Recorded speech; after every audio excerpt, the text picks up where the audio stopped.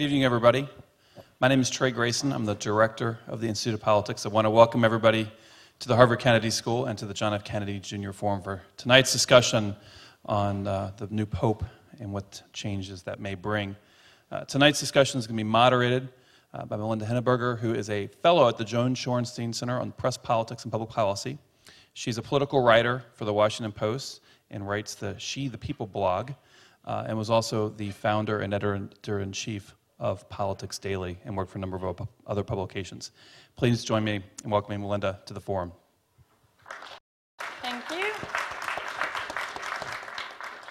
I'm really honored to be here to talk about our pre-Easter surprise, Pope Francis, and to introduce our great panelists. Father Bryan Hehir is surely the only person who is employed by both the Archdiocese of Boston and the Harvard Kennedy School, where he's the Parker Gilbert Montgomery Professor of the Practice of Religion and Public Life.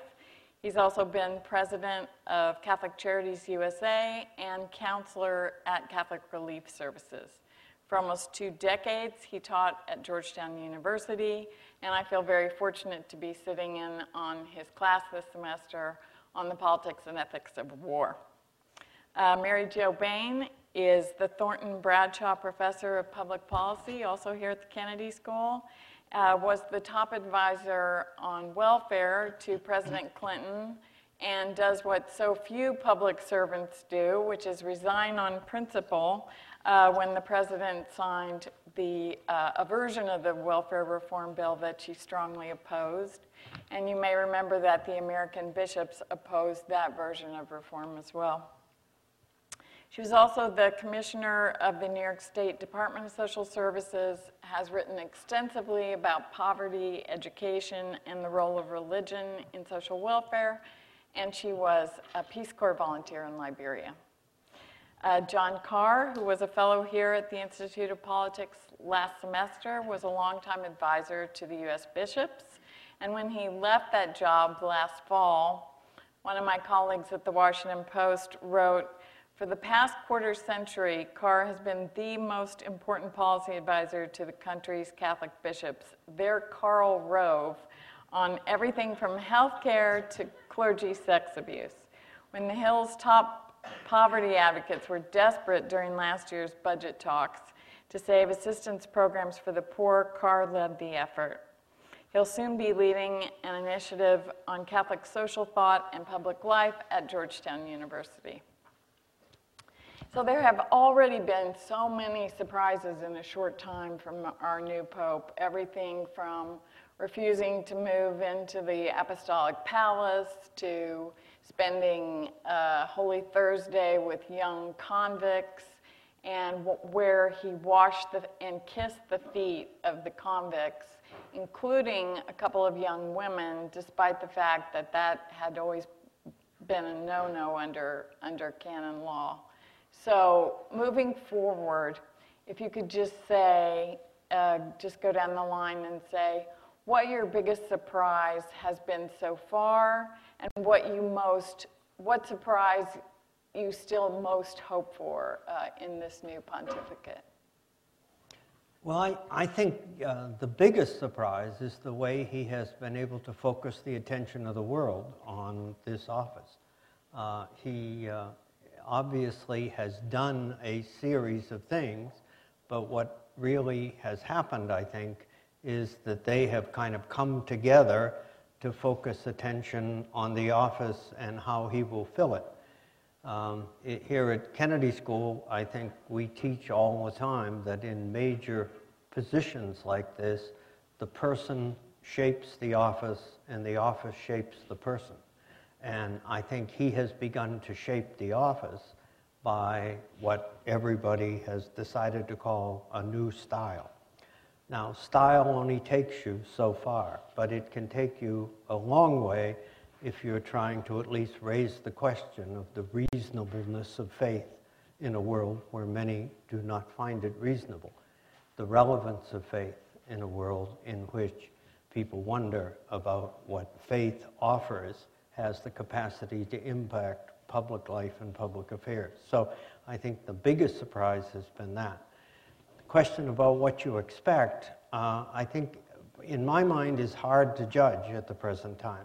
Unlike other popes of my lifetime, and I go back a long time, unfortunately, other popes of my lifetime have had more of a reputation when they came into the office. They'd written a lot of books. They did a lot of diplomacy. He comes kind of silently and quietly, focuses attention, so I'm not sure what to expect. What's your wildest hope, though, under this new? My wildest hope? I guess my wildest hope would be that the kind of image he has projected about care for the vulnerable, support for the poor, and at the same time, a deeply religious capacity to speak about faith in a world that is secular in many ways. My wildest hope is that he can make faith make sense and be attractive for people's lives. Okay. So I guess I'd describe myself as a progressive Catholic, and I was pleasantly surprised, though I didn't have wildly high hopes, I have to admit, for the choice of a pope. But when I heard that the Pope was a Jesuit who had taken the name of Francis, I said, well, the intellectual tradition of the Jesuits and the tradition of compassion and care for the poor of Francis, if those two things actually come together, it would be terrific. Now, of course, it could be vice versa, but we won't try to think about that. But certainly the things he's done the first couple of weeks in terms of the style that he has projected and the statements that he has made and so on indicate that he does want to bring a kind of different image to the church and an image that is more of a servant church and a church that genuinely cares for the poor, and I think that would be terrific. I guess my hopes are at kind of two different levels. I mean, one is at the level of the institution of the church. I mean, I think I would say that over the last period, there have been some things in the church that leave us kind of embarrassed, frankly. The way the abuse scandal has happened, going after the nuns. I mean, so I hope that at the level of the church, he will bring about some genuine reforms, that the management of the church will become more inclusive, that it will become more transparent, that it will be an institution that we can be prouder of. But I think I have my greatest hopes for his stance in the world, and I think in this sense I'm something like Bryan. That is that if the Pope can restore some of the moral authority of the church through the way he presents the church and in doing some of the cleaning up, then he really can be a strong voice for the poor and the vulnerable on a world stage, and that can make a difference. And that would be my hope for him. Okay. John? Well, it's great to be back at Harvard. I'm very glad I was part of the fall semester, not the spring semester. I missed all the snow. I would say I think it's been stunning. If I left this place in December, and if I had walked into a publisher's office and said, I have an idea for a book. Chapter 1 is Pope Benedict says, you know what? This is more than I think I'm up to. I'm going to resign. First pope in 600 years. We need a younger person to do this. And then the second chapter would be we'd find an old Jesuit in Buenos Aires who's on the bus going to and from work in his apartment. And then the third chapter would be about the conclave, where the big names that we had all heard about fall by the wayside, and they end up with this first Jesuit, first Latin American, as Pope, and the guy sitting next to him in the conclave leans over when the votes assemble and gives him a hug and a kiss, and says, don't forget the poor. And he says, you know what? I ought to be called Francis. Francis was the saint for the poor, saint for peace and saint for creation. And then instead of, hopping in the limousine, he rides back to dinner with the guys on the bus. They toast him. He toasts them and says, "May God forgive you for what you've done." And he decides that he better go pay his bill at the hotel, get his bag, and then that he's going to celebrate Holy Thursday, not at some fancy basilica washing the feet of monsignors, but at a juvenile detention center washing the feet of young people, including young women and Muslims. If that were my book proposal, the publisher would say, "Get out of my office." That's just completely unrealistic. And what I would suggest, my greatest hope, is that the rest of the book will be as surprising and as interesting as this will be.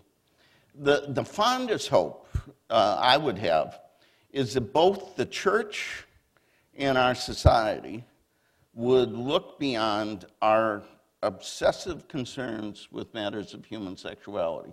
It's a very important part of our lives, to see the larger vision of our faith and our lives. For most people in the world, the question is not, should gay people be allowed to marry?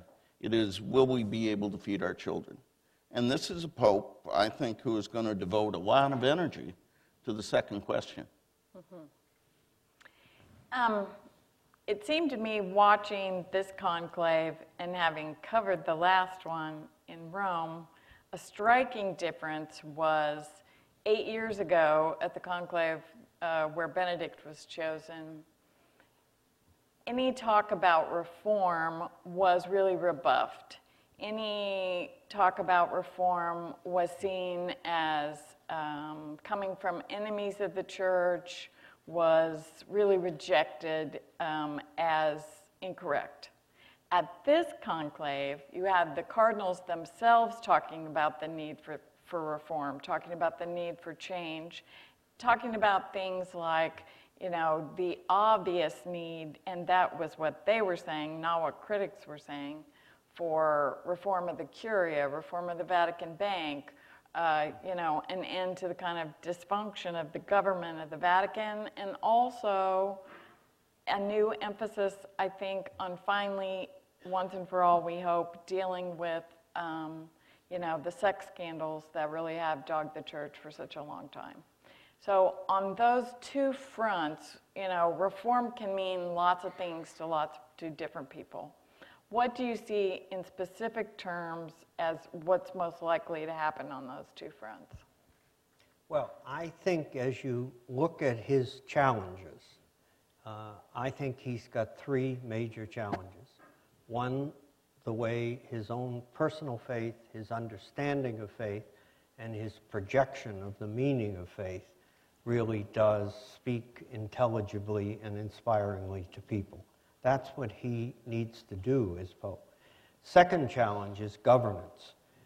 If he cannot put in place the right kind of structure to the reason why everybody's talking about reform is what Mary Jo said. We've had a sexual abuse crisis that's worldwide. We secondly have had stories that the governance of the Vatican is at Kennedy School, it would get an F. So I mean that's the bottom line. Now maybe we're a little tough, but the fact is that it would just get an F. The key appointment, and you and I have talked about this, the key appointment that he's got to make is Secretary of State. We think of Secretary of State as dealing with foreign policy. That's not what it means in the Vatican. In the Vatican, the Secretary of State is like a prime minister of a European government. The Pope cannot reform the Vatican. If he gets into that bureaucratic maze, he will never be able to speak intelligibly about faith. So he's got to appoint someone who can restructure that place and leave him free to be the kind of teacher and voice for the poor and voice for human rights that he needs to be. The third thing is he's got to have in both message and structure a credible case that he can make that he is putting the sexual abuse question behind the church, behind it meaning finishing it, And those are the three crises that I think he has to face. And people talk about reform because we have to have it. It gets in the way of everything else we do. I really don't have much to add to that. It's been pretty bad. So even the Cardinals recognized that it's been bad and that they really have to pay attention to it. And I think Bryan has got the challenges just right, that the things that have to happen. I would emphasize the issue of more transparency and more collegiality in the governance of the church. So it's not just a matter of opening the books and kind of making sure that the money is accounted for. I think it is also a matter of recognizing. I mean, this is a billion-person operation. I mean, this is a big operation, and you can't do it alone. And so to have a more collegial governance structure that involves certainly the bishops, but even better would be if it involved lay people in various places and a more diverse set of people running the Vatican. I think that would be all to the good. Mm-hmm. Seems to me even Benedict was very obviously, coming out and saying, both voting with his feet and saying very obviously that things had to change. And that was part of his decision to leave, that reform was so needed and that, he didn't feel it was going to happen as long as he was there. It doesn't work. I mean, the old joke was they asked Pope John the 23rd how many people work at the Vatican, and his answer was about half, and that may have been a high estimate. This is an outfit that takes summers off, that has a siesta every day. It's not only the big things that matter, it's the little things, like can you get the mail answered? Can dispensations be granted? If a priest has violated his responsibilities, can you get him not to be a priest quickly, clearly, finally, without 100 appeals? It seems to me, I followed Bryan in my job. If you ever think you have a hard assignment, try that one. And he always speaks in threes. But I would think symbols are substance in the Catholic Church. This has been sort of organizational liturgy. And so what he wears, where he sleeps, how he rides, travels, how he refers to himself, I think that is, in real ways, policy. When he calls himself the Bishop of Rome, when he rides back to the hotel that he's going to stay at and eat at with his brother bishops, that's telling them in ways that more clear than any encyclical ever will, that he sees his role as a different role. When he talks to other religious leaders as a brother instead of superior, the second, and this is Bryan and Mary Jo's point, personnel is policy.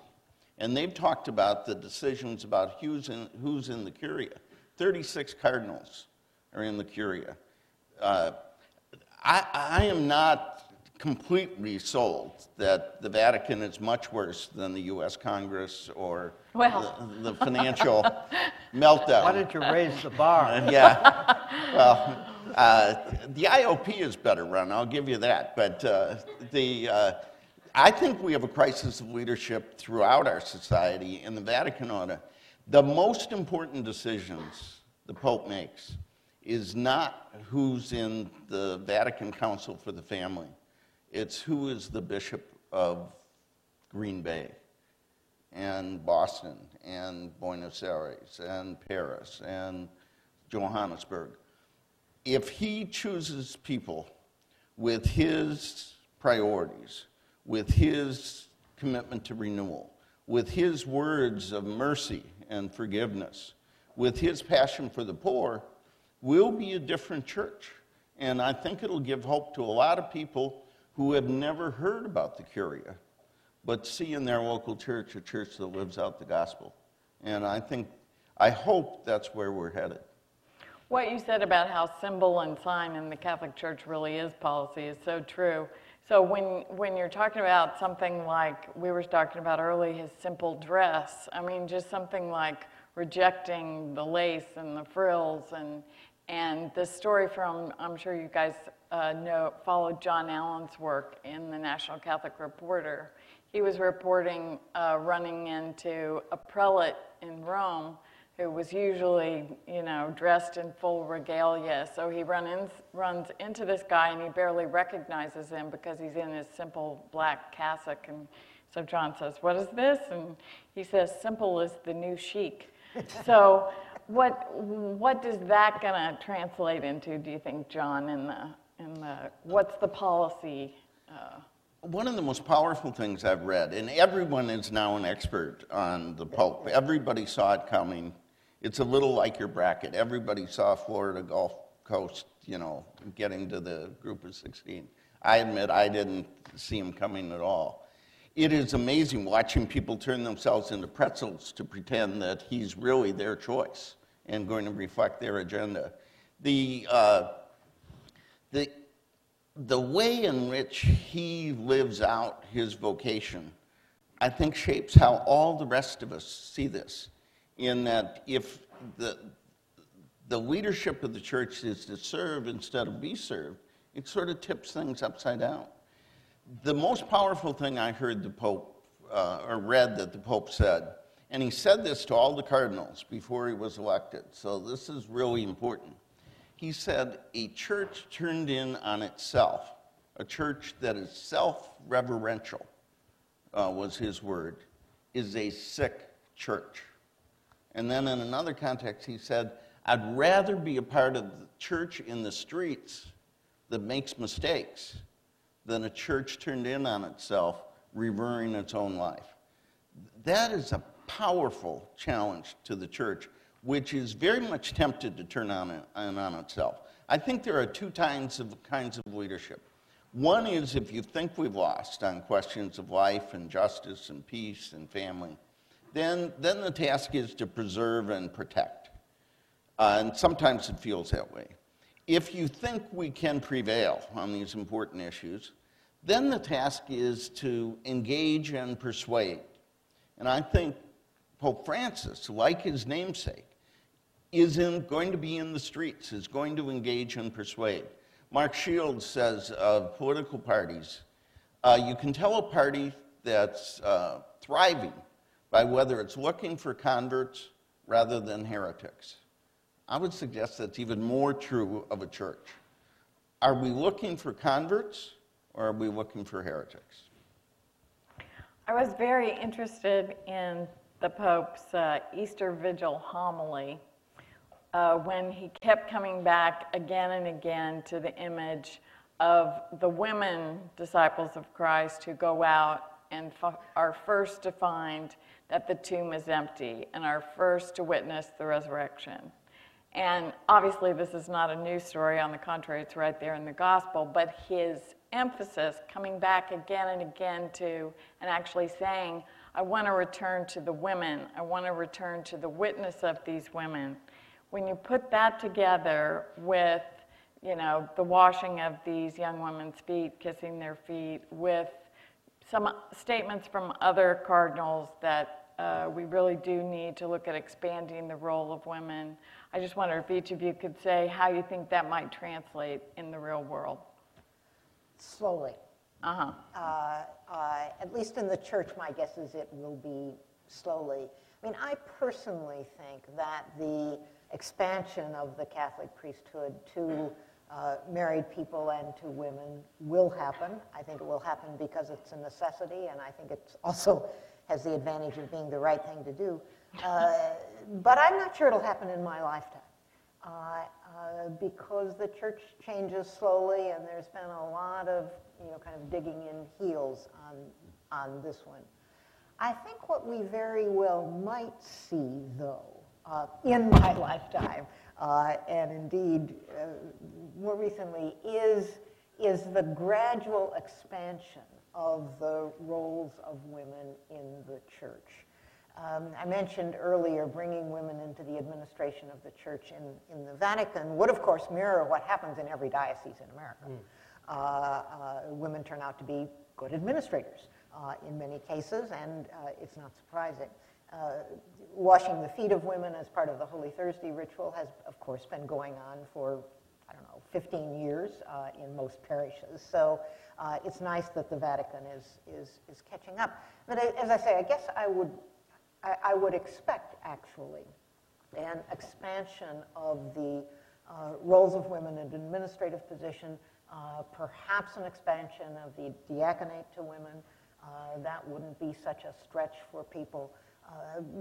But I think that partly because of necessity, I mean, how are you going to staff all these parishes? How are you going to do the things that the church needs to do in the world if you limit your staffing to celibate males? It's something that simply has to be dealt with. So it seems to me that those things, although not at all radical, could signal an expansion of the role of women in the church, and I would certainly like to see that. My guess is, I mean, the title of the panel is, does this mean change? Again, I think it's a three-level question. Mm-hmm. There's no question there's a change in style. He will do the office differently. And again, I go back to the point that whether you're talking about the President of the United States or the Pope of the Church or the Secretary General of the European Common Market, the person shapes the position and the position shapes the person. So he's got a different style. He will change the image of what the role is up to a point. I mean, he's not gonna throw away the role of Peter, but he's going to change it. Secondly, in social policy, I think his convictions about the obligation, the absolute obligation of the church to be at the service of the poor, the absolute obligation of the church to be a voice for social justice and for peace, I think you can expect a body of teaching that will flow from that will build on previous popes, but will have his own style. So I expect change on both of those. If you ask about the core internal doctrinal questions in the church, I don't think there's anything in his record that would indicate that there's going to be change on that front. I think he's been known as theologically conservative and socially very liberal and pastorally very, very effective. So my sense is that, now, there are whole other areas. First of all, there's what Mary Jo talked about. I said core doctrinal principles. She talked about a whole series of changes. You don't have to change any doctrine at all. You just change practice.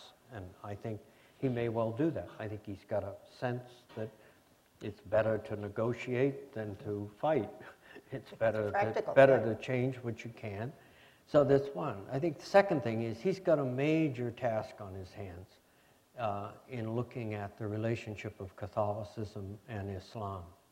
Mm-hmm. Now that has something to do with religious conviction, it has a great deal to do with public policy, and it has a lot to do with peace in the world. Catholicism and Islam meet in the Middle East, in Southeast Asia, and most importantly, from the perspective of peace among the faith, in Africa. The two fastest growing religious communities in Africa are Catholics and Muslims. And John Paul II understood that and put a lot of time into reaching out to the Islamic community. I think this man will do that. The other thing is there are two papal trips that haven't been made, and we need both of them. The world needs both of them. That's the one to China and the one to Russia. And John Paul II, because he was so political, could never get into either of those places. They took a look at Poland and said, we don't need that. And therefore, he, as less political, as more a kind of servant pope, my guess is that he's got a chance to make at least one of those trips. And the more important one would probably be China. Mm-hmm. So. In terms of what he could do, just back briefly to the role of women without changing anything in terms of doctrine, I've heard some very conservative Catholic thinkers point out that it would be more of a tweak than a revolution to do something like have women cardinals. given that, yes, that's in canon law, but so was the timing of the conclave that was changed without any big fuss. So, John, do you think that's something that's possible, or? There are rumors that John Paul II approached Mother Teresa and asked if she would consider being a cardinal, and she turned him down. Thought it wasn't appropriate. It might have been a step down for Mother Teresa. I'm the father of 2 girls, and I'm married to Linda, who some of you know. They find all this symbolism fascinating and encouraging, and they still point out that this is an old guy elected by old guys. And the question is, what about the rest of the world? And my own sense is that one of the things that is likely to happen, or could happen, is if you lift up the priority of the church's ministries to those in need, the poor, the vulnerable, the homeless, the sick, poor kids in school, you are lifting up the very ministries that are led by women. And if you say the work of the church is not only what is done at the altar, but what is done in the shelter, by what is done in the hospital, then you begin to diversify the leadership of the church in a very significant way. We'll still have lots of debates and discussions about how this is going to happen, but it was, in fact, Benedict who said that there are 3 things which make the church: proclaiming the gospel, celebrating the sacraments, and caring for the poor and standing with the poor. In celebrating the sacraments, there are rules that prohibit that, and I think the assessment here is accurate. That's not likely to change. But in terms of proclaiming the gospel and caring for those in need, there is nothing that restricts that kind of leadership to men. In terms of policy on the poor, on the global level, Mary Jo, what would you see? We often say, what difference does it really make what goes on in Rome, what they say in Rome, and to the rest of the world, and especially outside the Catholic world? So, on a policy level, how would could that translate on the poverty issue?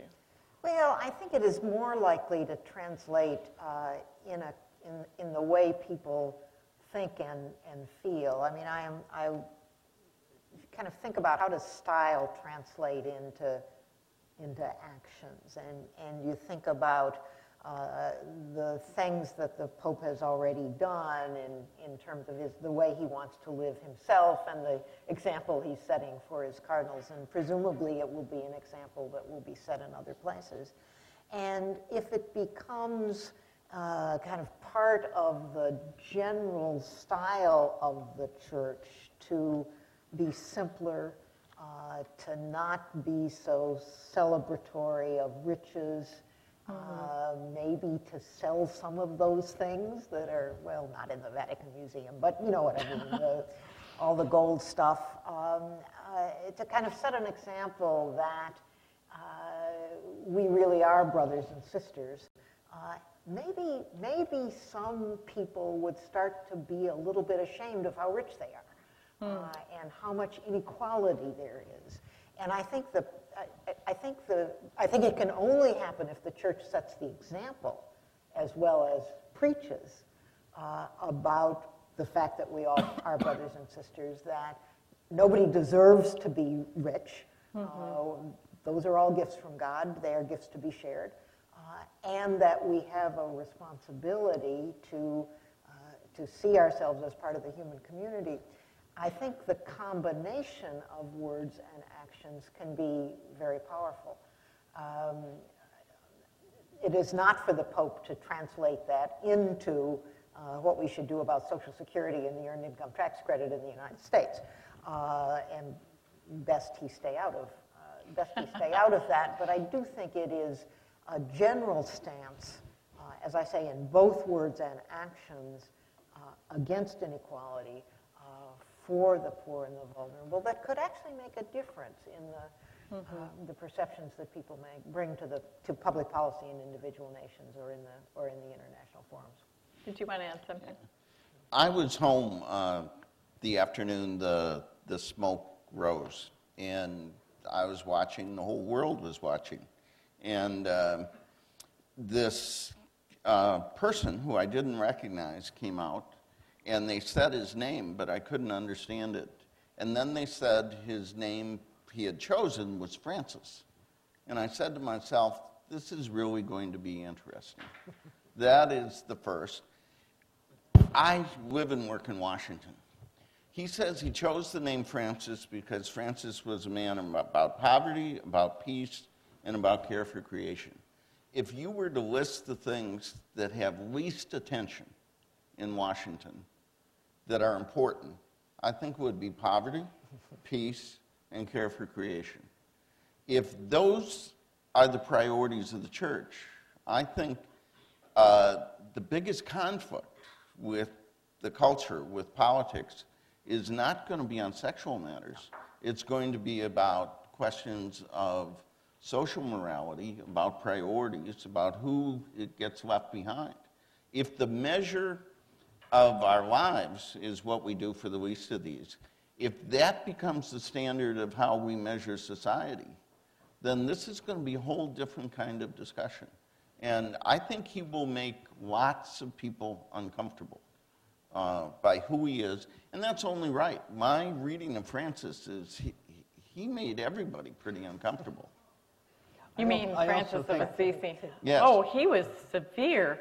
He used to ask, people to walk on his throat after he said something that he thought was wrong.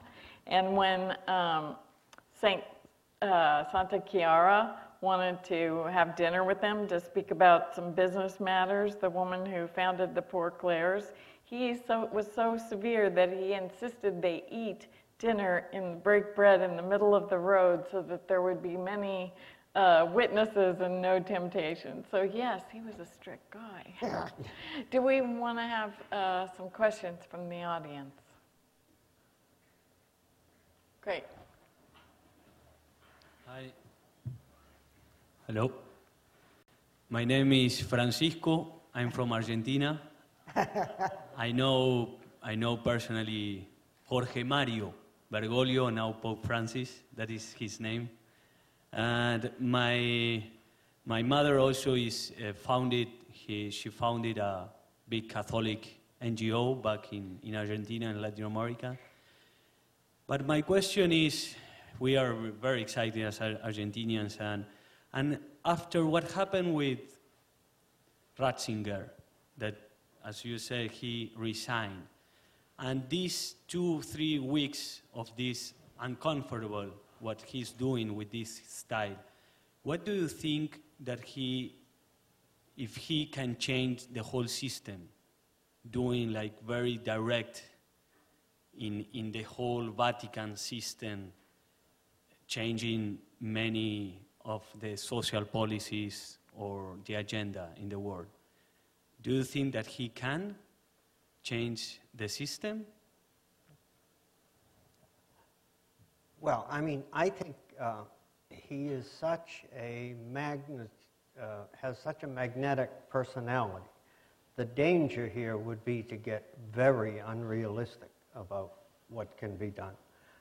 I think everything we've talked about is possible. None of it is sure. The Vatican is a very complicated place. I think he can change lots of it by what he simply says and does. But basically, he's going to have to work within a system that's had a very long time. John the 23rd changed it by 80%. He probably could do the same. But I think we ought to be realistic about the challenges he faces, both structurally, governance, the nature of the problems that he faces. People think of the church as strong on vertical integration from top to bottom. The Pope speaks and everything falls into place. It, in fact, internally is very pluralistic and at times, unfortunately, resistant to change. So he's got a job ahead of him. I think he's made a difference. He will make a difference. I think you have to wait a bit when you start talking about changing the whole system, about what kinds of problems are there and how he addresses them. Hi, my name is Holly Flynn. I'm a sophomore at the college, and I had the pleasure of working with John when he was here last semester. My question is about some of the changes that you were talking about at the top that I'm really excited about, like more open attitudes toward women and a greater emphasis on the poor. How will Pope Francis translate those changes that are at the top into changes in attitudes among the traditionalist clergy on the ground around the world? Well, great to see you again, Howard. You always ask hard questions. I hated that. I think a lot of it has to do with personnel. Yeah. I think what kind of bishops he chooses. I think it is the example he sets. On the question of will he change the system or will the system change him, I assume on these little matters of what he wears and where he stays and where he stands and how he talks about himself, there are lots of people who say, Francis, Your Holiness, we don't do it this way. And he says, well, we do now. So I have some confidence. This is a Jesuit provincial. He's a fairly tough guy, and he seems to have a mind for what he's going to do. But I think example, personnel, and frankly, and I say this as somebody who has worked for the bishops for a long time, the bishops are really important. They are not the church. So the question of how the church lives and how we practice our faith and what is important and what is less important depends in a real sense of who we are and what we do, as well as what he does and who he appoints. I think the Roman Catholic Church is a very top-down institution in a very bottom-up world. I think what's interesting is we now have someone at the top who seems to have gospel values in abundance. I think now the question is, what's going to come from the bottom? Are some of us going to rally to him? And will priests look at him and say, lots of people, lots of young priests say, I'm part of the John Paul II generation. I'm waiting for the Francis generation. And maybe a couple are in this room. I mean, part of it is we shouldn't stand back and watch other people try and make a difference. We, in fact, have to make a difference. Great. Mm-hmm. Hello, good evening. My name is Alix. I'm a Kennedy School student. I have a question regarding the media coverage of this election. Before, during, and after, I was really shocked to see that it was extremely extensive and also very deep in terms of information. So my question to you, and also mostly to you, is why is that? Why are suddenly journalists interested in an old institution, an institution that doesn't get grasped with the society today? Why was it everywhere during those last 3 weeks? What was so interesting in it? That's for you. It's a good question. I think we always cover the conclave very extensively. I would not claim that we always cover it very intelligently or in great depth. I think a part of it is the beautiful imagery and the amazing backdrop and the kind of exoticism and the mystery surrounding, these people locked into the Sistine Chapel, conclave under key. So there's that, but I think that then when we saw the choice, then there was actually, I agree, I was surprised at the reaction to him in the media as well as from the public in terms of actually looking at him in a way that for a couple of minutes there even stepped beyond the usual question of, but is he any different on gay marriage? Or, as the others were saying, there is this very narrow focus on the sexual questions from the media.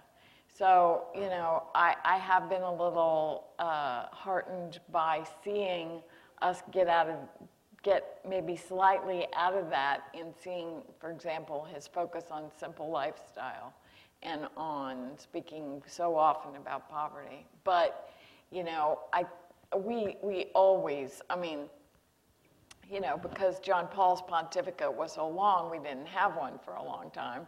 But the planning that went into the last conclave 8 years ago, I mean, every media outlet in the world was ready to, you know, to descend on Rome and to do that then. And, you know, this was such a good news story because it was so historic in terms, that was another factor in terms of Benedict leaving early, which was not a complete surprise given that he had signaled earlier that he would be very willing to resign if he thought he couldn't continue and do a good job. But it was still a heck of a news story. So, sure. Hi, my name is Auden Lawrence, and I'm a freshman at the college, and this is for anyone on the panel. There's been some discussion in the media about, I guess, the aging face of the membership of the Catholic Church, and I was just wondering if you thought this had any relevance to the choice of the new Pope, and if there's anything that you think the Catholic Church needs to do. Is there any reason to, I guess, appeal to younger members? How to appeal to younger people. One of the most surprising things about the selection of Francis was his age. I mean, all the experts said, having had a pope who I think in an act of great integrity and humility said, I'm too old for this, what other leader can we name who gave up absolute power voluntarily? I mean, it was quite remarkable. But my sense was they were going to go for somebody younger and more energy. He may have the energy, but he has a lot of years.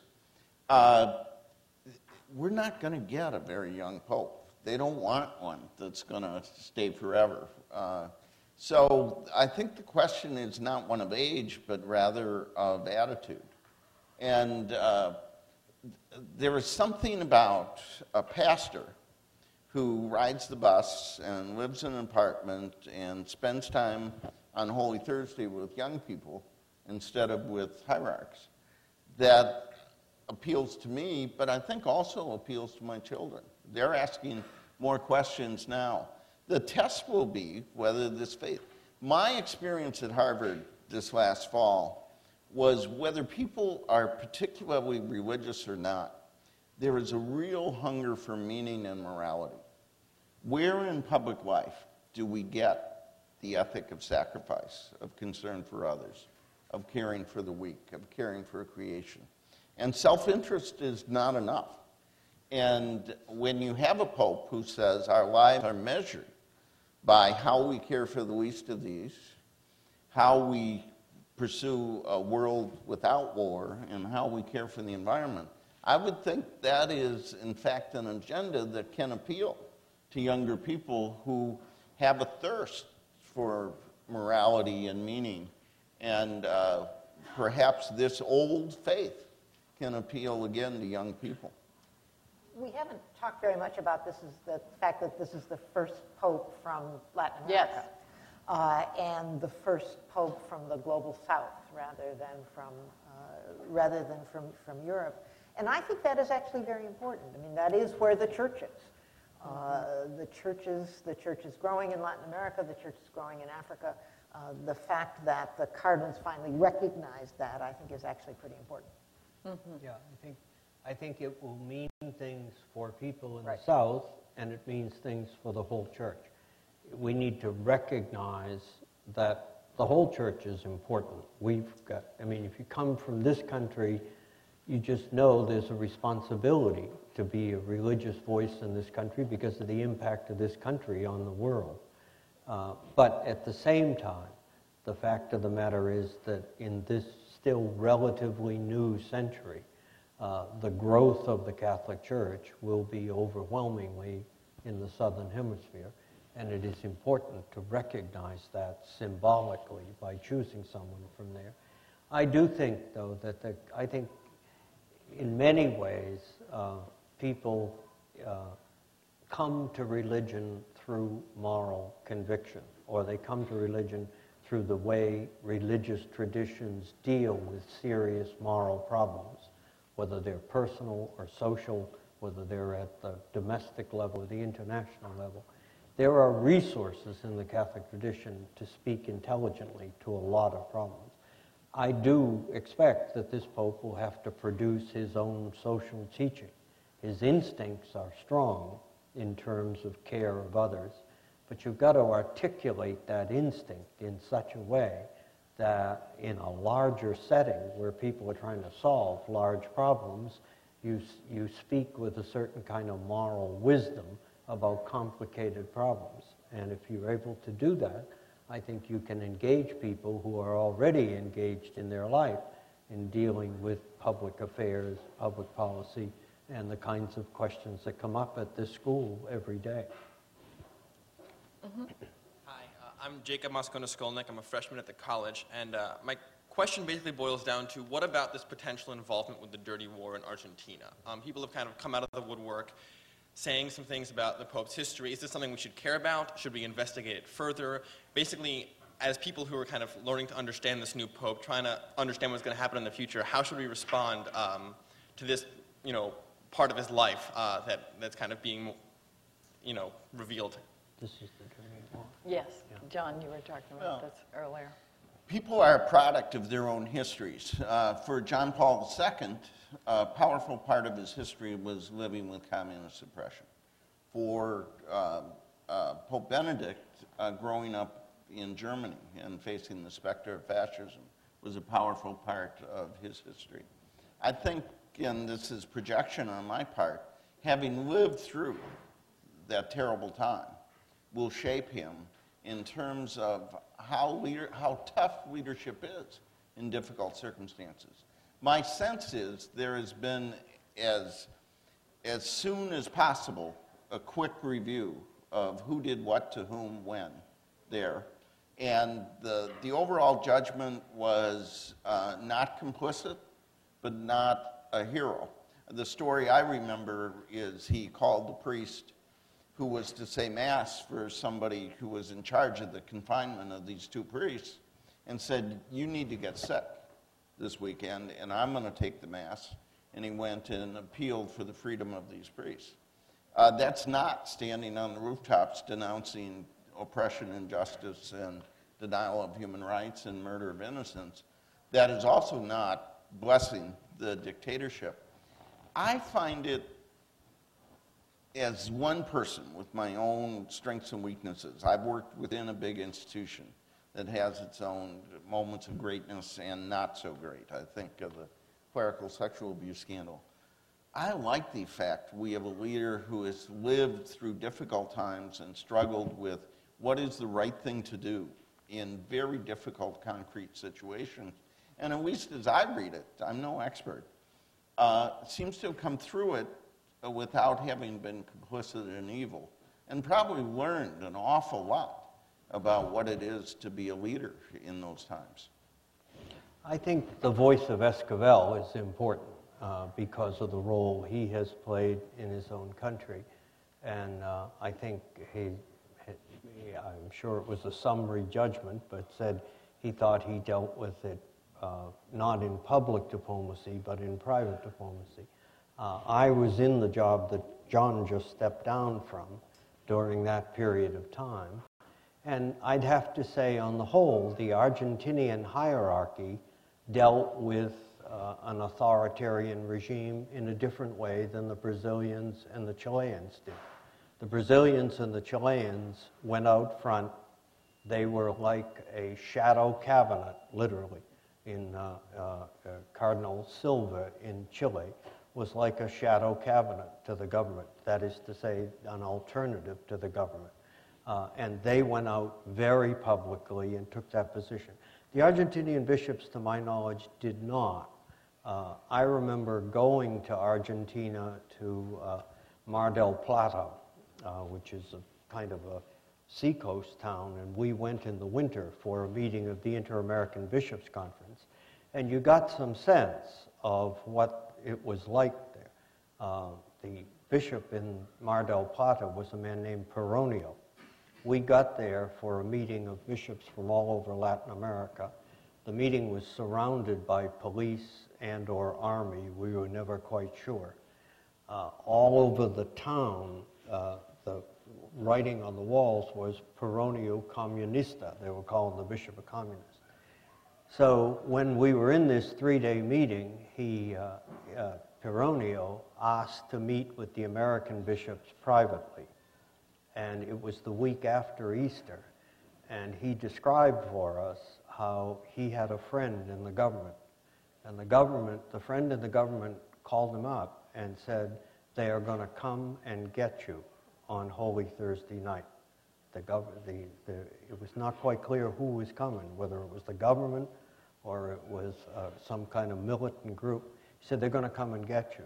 And he said that he, Peronio, and the nuns who took care of his house went to the chapel on Holy Thursday night and sat in the chapel all night long waiting for him to be taken.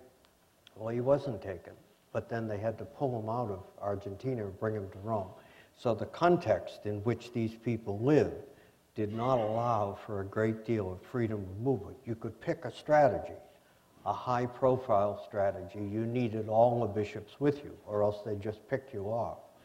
The Argentinian bishops did not choose a high-profile strategy, so he operated within that context, and the private diplomacy that Esquivel talked about was likely what he thought he could do. Last question. Hi, my name is Sylvia, and I'm a sophomore at the college. You guys talked about the overall picture and the overall message of the church, which is the plight of the poor, and that we need to overlook things or not really focus on things such as gay marriage and other social issues, that our focus should be on that. But it seems that politically, at least in this country, people tend to focus in on those in their voting patterns as opposed to the overall picture of the church, just helping out the poor and issues like that. How do you see the change in the leadership of the church affecting people's political convictions, if at all? Well, I'll take a stab at that.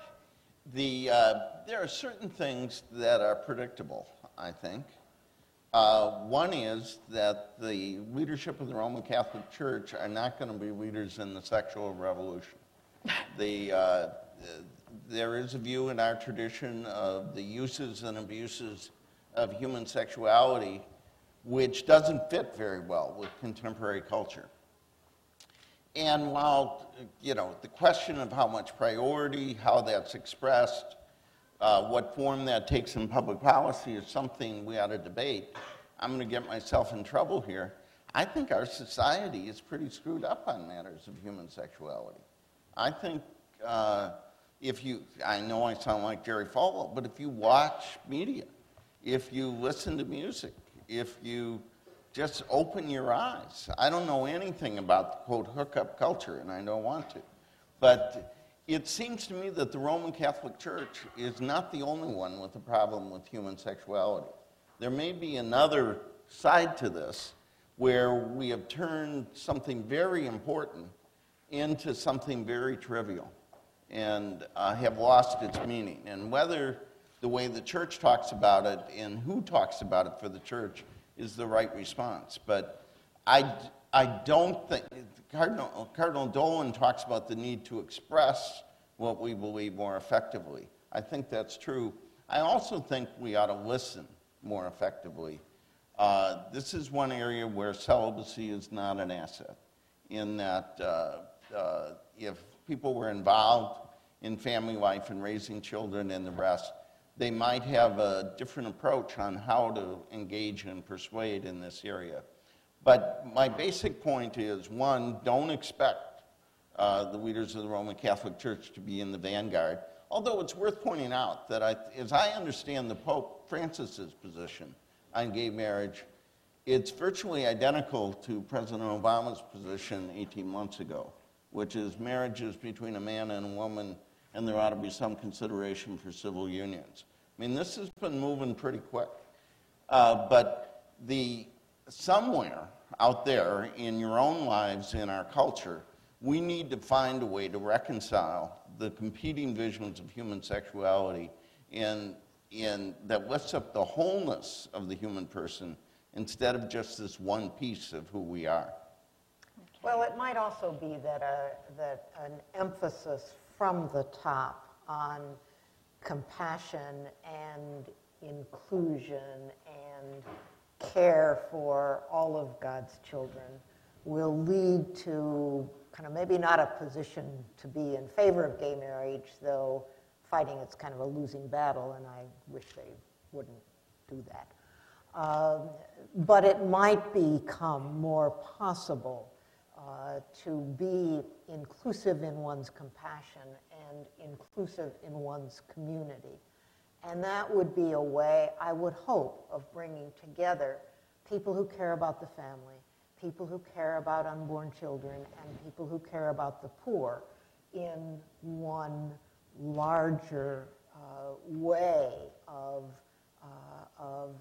expressing the sense of care for the whole human community. So again, I think some of these style things could make a difference even in our politics, in how Nancy Pelosi and John Boehner are both Catholics, or the six folks on the Supreme Court, kind of talk to each other about some of these issues. There may be a way that the divisions don't have to be so sharp. That brings us back to really wild hopes. I know. Well, but it's also the case that whether you talk about the church's teaching on social justice or the church's teaching on human dignity and sexuality, both of them have some hard messages in them. And I think that part of what has to happen is that you try to speak the truth as clearly as you can, and you keep your community welcoming of those who are persuaded and who are not persuaded but are willing to be attracted by other things. So you can be, if you think of the questions of sexuality or the questions of social justice, if the American bishops tomorrow came out and said, that they wanted to raise taxes by 20% on everybody from the baseline of where it is now, there'd be a lot of people in the Catholic Church that would simply say, that doesn't speak for me. The question is, are they still welcome inside the church if they disagree with the teaching? And my approach is that one ought to speak the truth the best way one can on social justice, on human life, on human sexuality, and keep the community open.